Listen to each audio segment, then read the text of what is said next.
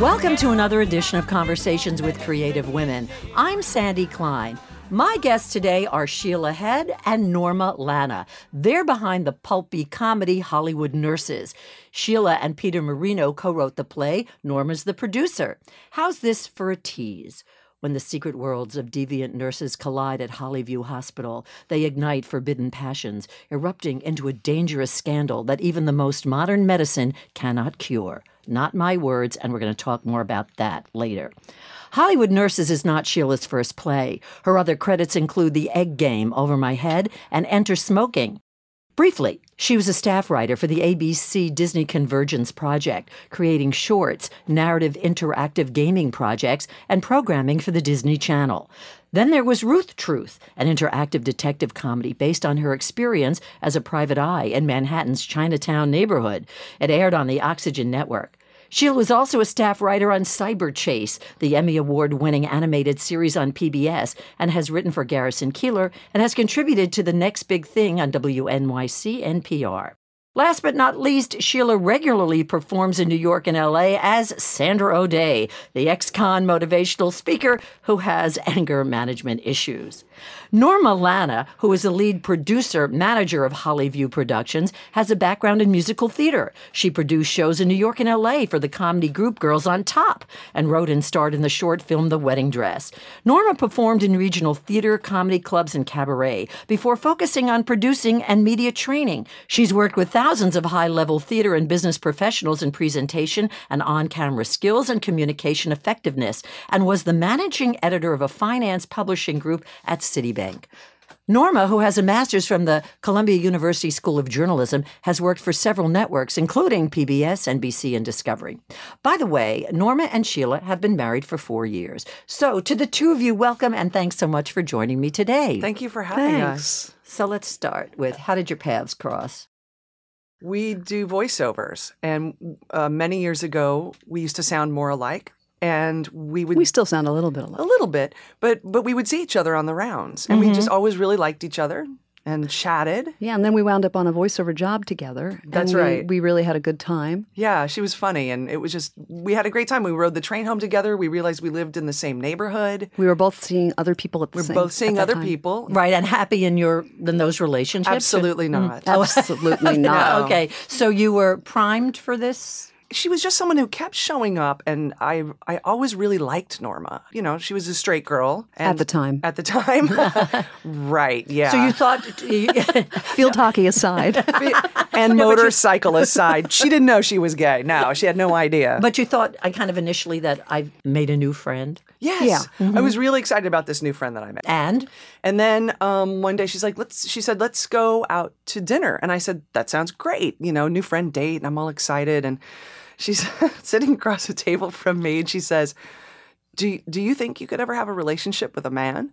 And I said, oh, yeah, sure. I'm actually kind of dating this guy right now who's really cool and whatever. And she goes, oh. And I said, well, why? And she looks at me right in the eyes, and she says, because I think I could be in a relationship with a woman. And I realized suddenly that I was on a date. I even looked at her and I said, oh, I'm on a date. And then you obviously thought to yourself, I guess she means this woman. She meant me. Hello. But it took me a minute Sheila. To realize that you were talking about me. I was. Yeah. How did you feel about, kind of taking your clothes off verbally? It was very awkward and vulnerable, but I really, really liked her, and I really wanted to explore where this could go. So it was kind of new for me, and we dated long distance for a while because I was moving to LA with my show, Girls on Top, at the time.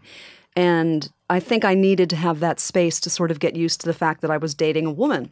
And sort of let that kind of wash over you, right? Yeah. And it was good for me because there was kind of a magic moment that takes too long to describe, but it made me realize that in order to win Norma's heart, I would have to write, that I would have to communicate to her in words. And email, we were just like email. Everyone was just finally emailing, but it was still dial-up. And so she was How long ago was this? Let's give a time context. 98. Yeah. Oh, this is old. This is when we started to date. Yeah. Okay. Yeah. Okay. So in 1998, she moves to Los Angeles for a couple of years. Is this 20 minutes after you met that you moved? It was pretty close. Yeah, she's pretty much like, I think I would really like to date you. I have to go to Los Angeles, bye. And so I'm sitting in New York, and she had given me an article she had written for Glamour magazine about the day she got rid of her wedding dress. And it was so funny and touching and concise. So I would stay up till 4 o'clock in the morning with a thesaurus, composing like 3-sentence emails that were... That made you look really smart and Well, I hip, just or didn't want to say too enticing. much and basically make her realize what a nutbag I am. So I would write these really lovely, concise emails and send those to her, and that's how we started. And then you came out and you did the show. She was a guest in our comedy show, and she stayed out for a month, and that's when we really clicked and said, okay, we're gonna really make this work. Yeah, now. this is now going to be a relationship. So how did this work professionally? You were doing voiceover work. Mostly back then? I had just come out of writing for Oxygen, the Ruth Truth, and I was going into Cyber Chase. So you had your thing going here. Mm-hmm. And you, Norma, why did you went to L.A.? I went out there to do the show and to explore L.A., but I was an editor on Wall Street, and I was working remotely for a firm on Wall Street at the time. And the journalism thing had always been sort of my other career, so I was still sort of, that was my... You still had a foot in that. Yeah. But when we got together, we had to have a conversation because we were doing voiceover work. We were with different agents, and we're both women. When it's a man and a woman, you're not as jealous when someone goes on a job and you don't. Because you wouldn't have gotten that So part. we really worked that out early on. We said, okay, you know what? Whatever you get, if I don't get it, it's okay. It's still part of the same team. And so we had to sort of iron that out, just voiceover-wise. On camera and with other things, we're very different types. Very different types. So your voiceover work, that was not your main source of income. Yes. Oh, it was. I have 3 passions. I'm an actor, I'm a writer, I'm a teacher. They all provide revenue stream at some point. And sometimes one revenue stream is mightier than another. So at that point, Cyber Chase was really keeping me afloat because we were on strike. The commercial actors were on strike, 99 and 2000. So now it's still a primary source of income for me, and it usually is. But at that point in time, for at least 6 to 9 months, there was no voiceover income at all. So that's why I was in Los Angeles with her. You could afford to go then. Yeah. I had to. I sublet my apartment and went and lived with her in Los Angeles. What you both seem to have in common are these eclectic careers. I mean, Very. yes, under the same kind of awning, but Norma, business, Citibank. Yeah, I ran a publishing group, and I got into teaching writing through that and how to present and do media trainings, appear on camera. And then I ran the media component for a website at Citi for many years. Wait, can I just toot your horn for you? Yeah, sure. So basically what Norma did, and you can correct me or just we can cut this, but she established for Citi the global studios and formats for people to do analysis so that people could see them. It's basically, she started what I consider the Bloomberg of Citigroup, except it's very closed and it's for high-level investors. Yeah. So she established their network and trained people to appear on camera and taught them how to do focus groups. So that We're not talking chop liver.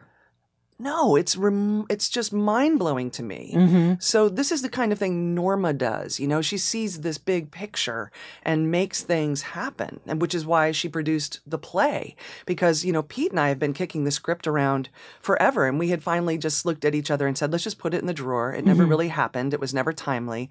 And one morning, Norma wakes up, and she had this bee in her bonnet, and she says, I'm going to produce Hollywood Nurses. And so Pete and I just kind of said, great, you do that. That'll be great. We'll do another reading and people will come and tell us how good it is and it should be produced. And then she produced this reading that we just had at the Playwrights Horizon. With some bold-faced names who were doing the reading, right? Kathleen Turner and Rosie O'Donnell. Yeah. Leslie Margarita, Geneva Carr, Max von Essen, and Louder Taylorman. I mean, they're all like... Taylor Louderman. Whatever. What's in a name? Who cares? What's in a name? Yeah. Yeah, and it was a benefit, too. And it was a benefit for the... Phyllis Newman's Center for part of the Actors Fund, which helps women performers in need. For health issues. Yes. When I was trying to write this introduction, it was not all over the place, not in a negative way, but there's so much that you guys have done and that you're not pigeonholed.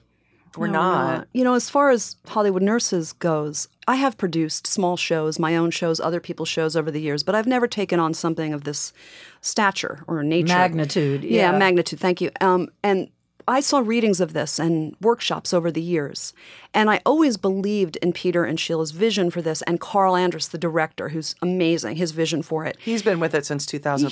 Yeah. He's just an angel. He's just remarkable, and he works a lot with Charles Bush and other people. He's very well established and a great guy. And after the last reading, last summer, I think it was, some theater wanted to do a reading of it. I said, this has got to get done. And I've got to get it And I'm going to try to help it move it along. And through Carl and other people, we met the right management team, DR management, and we really started moving forward with it. And I'm very excited about where it is right now.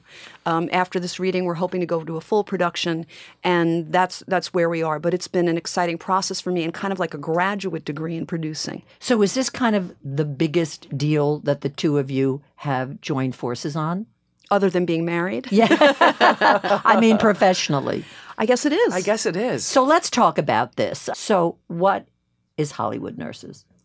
Hollywood Nurses is an homage to the lesbian pulp fiction of the 1950s. Which was what? Very much under the table? Well, first of all, you have to think about the covers. The cover art was very sexy and salacious, and it was done for male readership. But inside, a lot of the women, not the men writing as women, but a lot of the women were lesbians and were trying to be as honest as they could. So there was a lot of not quite so honestness on the cover, but inside, as Anne Bannon says, they were really trying to be honest between the pages.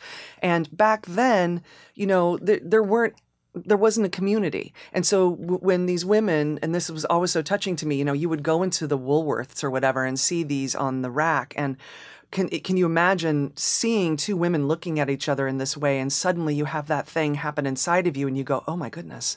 I can connect. I can connect with this. And so having to take that book up to the counter and buy it and then go home and get to read that there are other people like you, because basically there was a community that didn't know it was a community.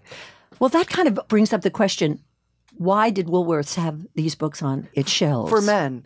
In censorship, there were certain rules as far as how the books had to go. There always had to be one woman in the relationship who was more of a victim of being, you know, in quarters with too many other women. Mm-hmm. There was always a more predatory or not loose, by any choice of her own, right, kind of. And the censors, you know, if there was not a mental problem with one of the girls, she was a victim of rape, and then the books were not allowed to end happily, usually. So for the woman. For the woman. Did the woman see the light for at the the lesbian. end of the book? One of them would either get married, and then one would be a cast-off of society. Okay. Return to the boyfriend, cast-off, or put in a mental hospital. But before you got there, you had these really steamy, lovely, vulnerable, secret romances. And I think that's the heart of what we loved about it, was this, because Pete and I are both gay. Mm-hmm. And there was just this lovely recognition that, man, we really stand on the shoulders of people, of our, you know, gay and lesbian and trans forefathers and mothers who really paved the way. Who really paved the way and paid, and they paid. Yeah. And so this was just, once Pete and I started reading these books and we realized what was underneath all of it, we really wanted to create that story. Did you read these books growing up? No. I had no knowledge of them until... Well, they were before our time. Right. I really only knew the covers, and it was nothing that I had ever pursued me to too. read. I'd just seen the covers and sort of So pitchy. did you stumble on them? I mean, how? No, usually it would be in poster shops and stuff like that. You would see these marvelous repros of the covers, and they're just, you know, like what's the one I have in my office at home is the Reform School Girl. right? Right. Reform There's school someone girl. in prison, and there's like yeah. one of the girls behind bars, and one of them is on the ground, just in a place Help like, oh me! no, you know. Yeah. And they're really kind of marvelous. So you, separate from each other, read this particular story, or you did it? No, this was Pete and I were doing our own research. I came to it through them, basically. Right, Just and got I would interested. say, Norma, this one not so much. I think this one was probably written by a man, and you can do the research. There's a book by Jay Zimmett called Strange Sisters, and it's The initial J. Jaye. Oh. Zimet, and she has done a beautiful job of putting together the history of these covers. And so Pete and I started reading these books, and then we got Jay's book, and that just like gave us such wonderful direction and helped us understand even better. And there's a foreword by Anne Bannon, who is, she did the Bebo Brinker Chronicles. She's the godmother of lesbian pulp. And it's just great stuff to read. And some of Anne's books are they're just so good. And I would say, Norma, you really have to read this one. This one there's some steam in this one. Here. Check this one out. We all know the term pulp and pulpy. How does it fit into that category? What are the components that make it such? Just very steamy. Are they well written? Some of them are. Yeah, you'd be surprised how well written some of them really are. They're also very stylized. They're very stylized. Yeah, there's a real 1950s. There's kind of a patter and a phrasing that we don't have now. Were they ballsy for that time? Yeah, some of them were really ballsy for the time. So you're attracted to this particular story. Well, yes, and we just couldn't. All of them, Pete and I just felt were so unique, and we would actually write down certain phrases and we would email them to each other because we were just like, this is just the most tremendous thing. So that helped us shape our girls, the men in the play, and the old nurse who's got an eye on everybody, So we just started to structure that world, and we went through. Carl really helped us. He shepherded the project from 2004. He helped us. This has been going on that long. Yeah. Well, it's had periods of inactivity. Oh, sure, where you've done other things. But sure. between 2004 and 2007, we found the play. At 2007, Ars Nova did a reading of it. Playthings, the LGBTQ young person theater group, did a reading of it. We've had a lot of readings, and it's just gotten better and better. It just and better. gets better. So you're and better. ready now.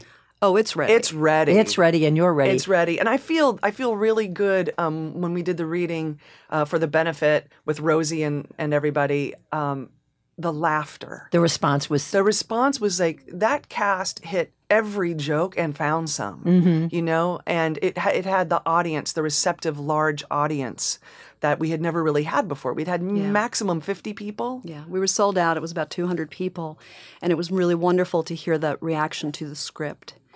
I must ask this question in terms of this particular play and book. What is the difference between pulp and campy? I would say honesty in the performance. There is some camp to this, but it's really every cast we've ever had, and we've had many, they all went for the heart. They really went for the heart and the tenderness, especially our two nurses, Nurse Jenny and Nurse Suzanne. And I think that's the difference, is there's really love between the characters And as the all honesty, and the honesty, I just think is the difference. There's nobody in drag, there's nothing like that. There's no Charles Bush in that play, who's notorious for... I love Charles. Yeah. Oh, I know, we love Charles. Yes. But we don't have, a character in drag doing this fantastic character. Right. And Charles, much of his stuff is so funny because it's based in truth and taken to a new place, right? Wouldn't you say? Yeah, I'd say that's... Well, when he played Mother Superior in The Divine my Sister, that's I the thought... most generous and... Him and Julie Halston. Well, and she's been on the show twice. course and she she's has. a personal friend of mine. They could read the phone book. Oh, I know. And when she... And she has. And in that play, The Divine Sister, when they're trying to get money from the Jewish widow on the hill, can't you just even.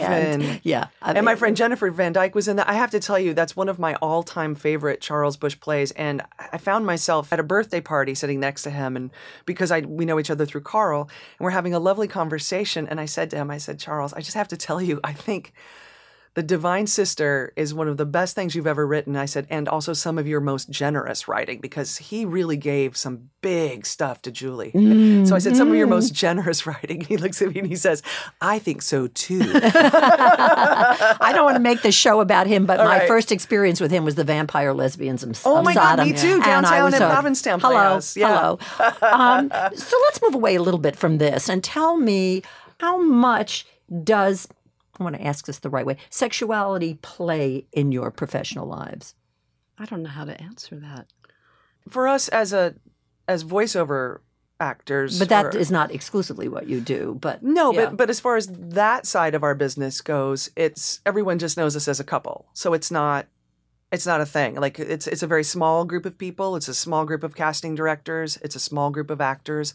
And well, your sexuality has nothing to do with voiceover no, work. it just has to do. It just has to do with people knowing that we're a couple. Okay. And so sometimes I think casting directors will bring one of us in and not the other because they're like, same house. Yeah. So if one of you gets the job, it's the two of you get the job. Yeah, exactly. In a sense. You know, for me, when I was working full time on Wall Street, I was a little more closeted, just because it was going back a few years. Well, the environment is not user friendly. And now it's changed. It's not the first thing I say to people to identify myself, of course, but if it comes up in conversation, it comes up. Well, you do travel to some countries where it's not a cool thing. Right. In those instances, I'm sort of quiet about it. And why do you travel to those countries? I'm doing training for that. So banks. that's still very much a part of your life. Yeah, I do writing training for a lot of banks. And in certain countries, if I go to the Mideast, you have to be a little bit more cautious about who you're speaking with. I think it's really fascinating. Again, I use the word eclectic, but the eclecticism of your careers, that you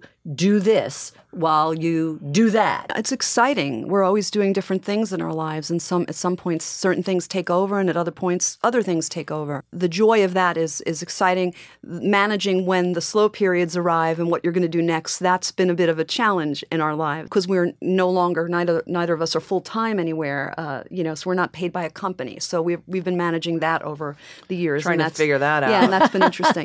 But I do want to get back to the play for one. Oh, of course. Because this has to do with sexuality. Okay. I always loved Hollywood Nurses, and then the election happened.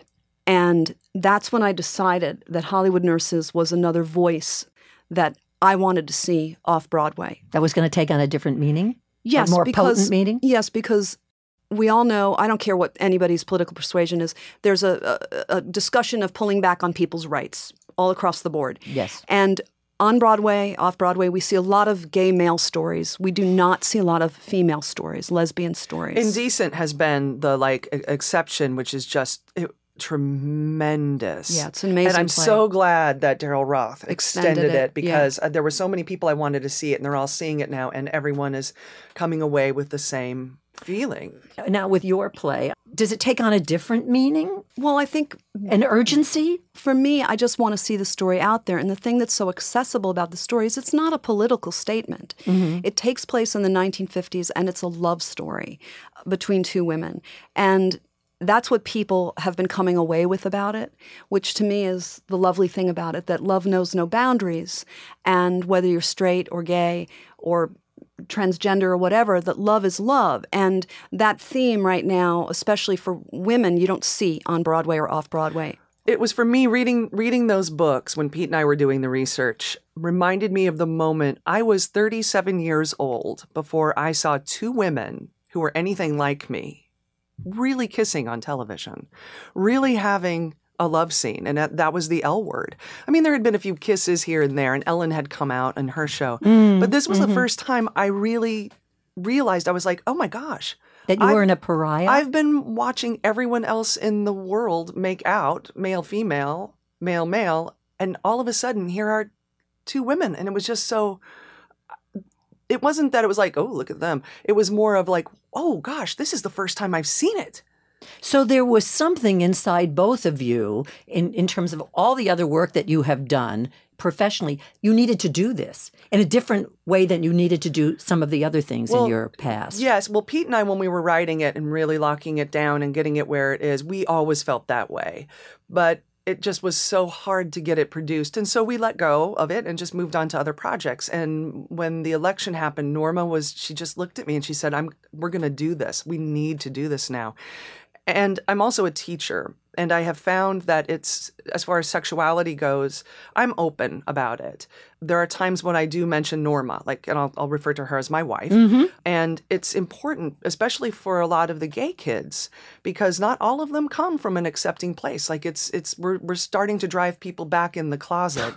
And it's remarkable to me how many of the young women especially, and especially the little ones in couples, like new couples, they always want this. Can we have dinner with both of you? Can we go out and have coffee with you and Norma? And it's in terms of validation? In terms of they have grown-ups, they have adults that they hang out with, but you don't necessarily see two women in a solid, loving relationship. How does that look? How does it look 20 years down the road? How does it look 30 years down the road? How do you do it? Well, how did your parents, they have a lot of questions. And I think sometimes you just want to be around people like you who have more wisdom. So answer me this question. Did you have support when you determined that you were gay? It was not good for a while. My brother and my father were pretty okay with it. My mom struggled, but then everyone met Norma and it was like, oh. Never mind. Yeah, and then in our church in Texas, we started getting some gay couples, some lesbian couples, and Mom was thrilled for this. She calls one of the couples her B team. Norma and are the A team, and Dee Dee and Claudia are the B team. And for you, Norma? I came out a little later. Are you going to tell a story about your dad? I'm not going to tell a story about my father. How can we not? That's a terrible tease. No. All right. Sorry, Norma. My family was a little shocked because they had known me. I had been married very briefly. I was just going to say, weren't you married? And but they were really cool about it. And once they met Sheila, it was the same thing.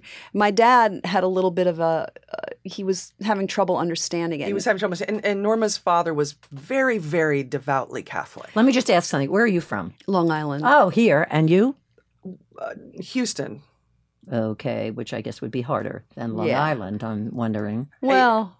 Yeah. Maybe that's naive on my part. No, it's not. I think that's... No, it's different. It's really accurate. Okay. So your dad's a devout Catholic. And my parents were much older, and I have much older siblings, and my dad was trying to wrap his mind around the whole thing, and I can't believe I'm going to say this. So I'm out to my family. She's out to her family. Her dad hasn't really figured it out yet, and we're trying to figure out how to tell Dave that she's in a relationship. That he knows her and he loves Sheila. He loves me, but he doesn't understand.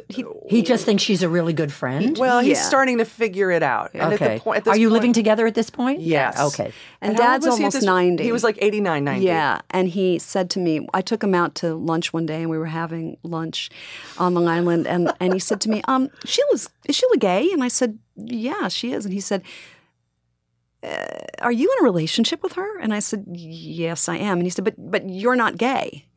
And I said, well... Is that a question or a statement? Yeah. He was asking a question. Mm-hmm. And I said, yes, Dad, I am, and I'm in a relationship with Sheila, and it's really great. And he looked down and he was thinking and thinking, and I thought, oh my God. I mean, I felt like I was 12 years old. I was sweating. There was a glass of wine on the table that I think I drank in 3 seconds. And I'm sitting there, and then he's And just the two of you. Just the two of us. In this quiet moment, he's looking down. And all of a sudden he looks up and he says to me, do you stimulate each other to reach orgasm? This is what he needed to know? I felt like I was in a Woody Allen movie. Everything stopped, and I thought, oh, he wasn't worried about the relationship. He was trying to figure out the mechanics. Really? And I don't know where I got the wherewithal to respond, but I said, I really don't want to go into those details, but suffice it to say, it's the best relationship I've ever had. And he said, okay. Let's order dessert. And that was the end. And then he walked away, and he was fine. He was fine. He seemed okay. And then there was one Christmas we were dropping him off at his place. And I said, Merry Christmas. I love you, Dave. And he turned around and he patted my leg and he said, I love you too, Sheila. And I thought, well, now everything is okay. Yeah. Everything is good. Isn't that wonderful? Mm-hmm. It's just wonderful. Yeah, it was. And my folks love Norma, my brother, my sister-in-law. It's a good family Same here. situation. My siblings, my nieces, our nephews, everybody. It's very loving. So all's right in your world. All's right in our world. So move that on to all's right in your world professionally. In addition to this play, where are you guys? What are you doing? Well, my training company has really taken off in a nice way right now, and I work with a few different people that I hire to work with me. And this works for you to do, have a lot of fingers, different fingers in different pies. This is really my main focus now. I'm really focusing on media and presentation and writing training. I teach a sophisticated writing course with another colleague at Banks. So my main focus has been training in my media company, and we do all sorts of training in the States and around the world. I keep my hand on voiceovers because I love it, and I still do it on occasion. I consider myself a teacher. I love helping people be able to stand in front of a crowd and get their message out and not get nervous. That's my main thing. Or writing so people get what they're trying to say. That's big. And so I am a teacher on that level, and that's becoming a bigger part of who I am. And that's a natural act on your part. Yeah, and I love it. It's an extension of being an actor and a writer and an editor and all the things I've done. And it's annoying to have people like you on because your resumes are just so freaking long. No, and like you're like blah, blah, blah, blah, blah. I mean, just like edited down. Well, I mean, not blah, blah as in boring blah, blah. Right. But I think it's the creative juices part of this. And what about your writing? I'm at an interesting place. At the school where I teach, I had a really busy fall and spring semester with no personal projects. So now that things are opening back up, I'm deciding which play I'm going to go back into and work on. So I'm in that process. That, or I'm going to take a class and learn how to make balloon animals, I think. Oh, that'd be great for me. I think it'd it'd be good for me, right? And go to kids' parties? Right. Wouldn't that? No, I'm totally joking. Yeah, I would hope so. We're not going to end that show on this note. Horrible. But you guys have done a lot of videos together, you know? Well, we've done they're hilarious, a couple, too. And you were in the Ruth Truth. But yeah, we did, when the Supreme Court and everyone were deciding on whether or not we could all be legally married, we did something called Liberty and Justice, a Love Story, where she plays the Statue of Liberty and I play the symbol of justice. Yeah, you guys looked really great in that you. video. Really good. Thanks. And our friend Mandy Fabian, who's a writer and a director out in Hollywood, she's just so brilliant and amazing. She shot it. Sheila is an improv expert. She teaches improv. She works in improv. She's worked such in a improv natural for act years for and you. years.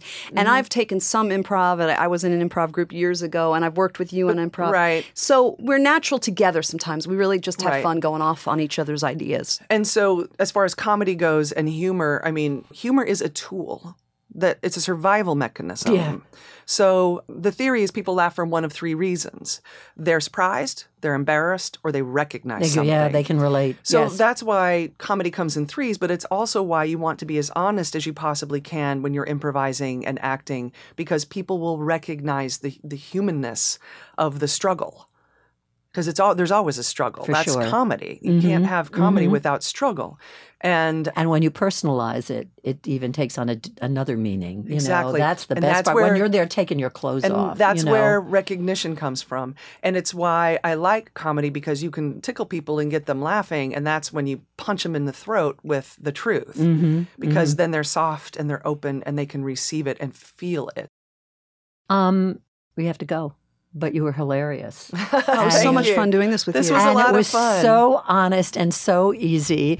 And I really can't thank you enough, Sheila Head and Norma Lana. I only wish you much more success. Thanks, and Sandy. This has been really fun. I've really enjoyed it. Join us for another edition of Conversations with Creative Women. I'm Sandy Klein.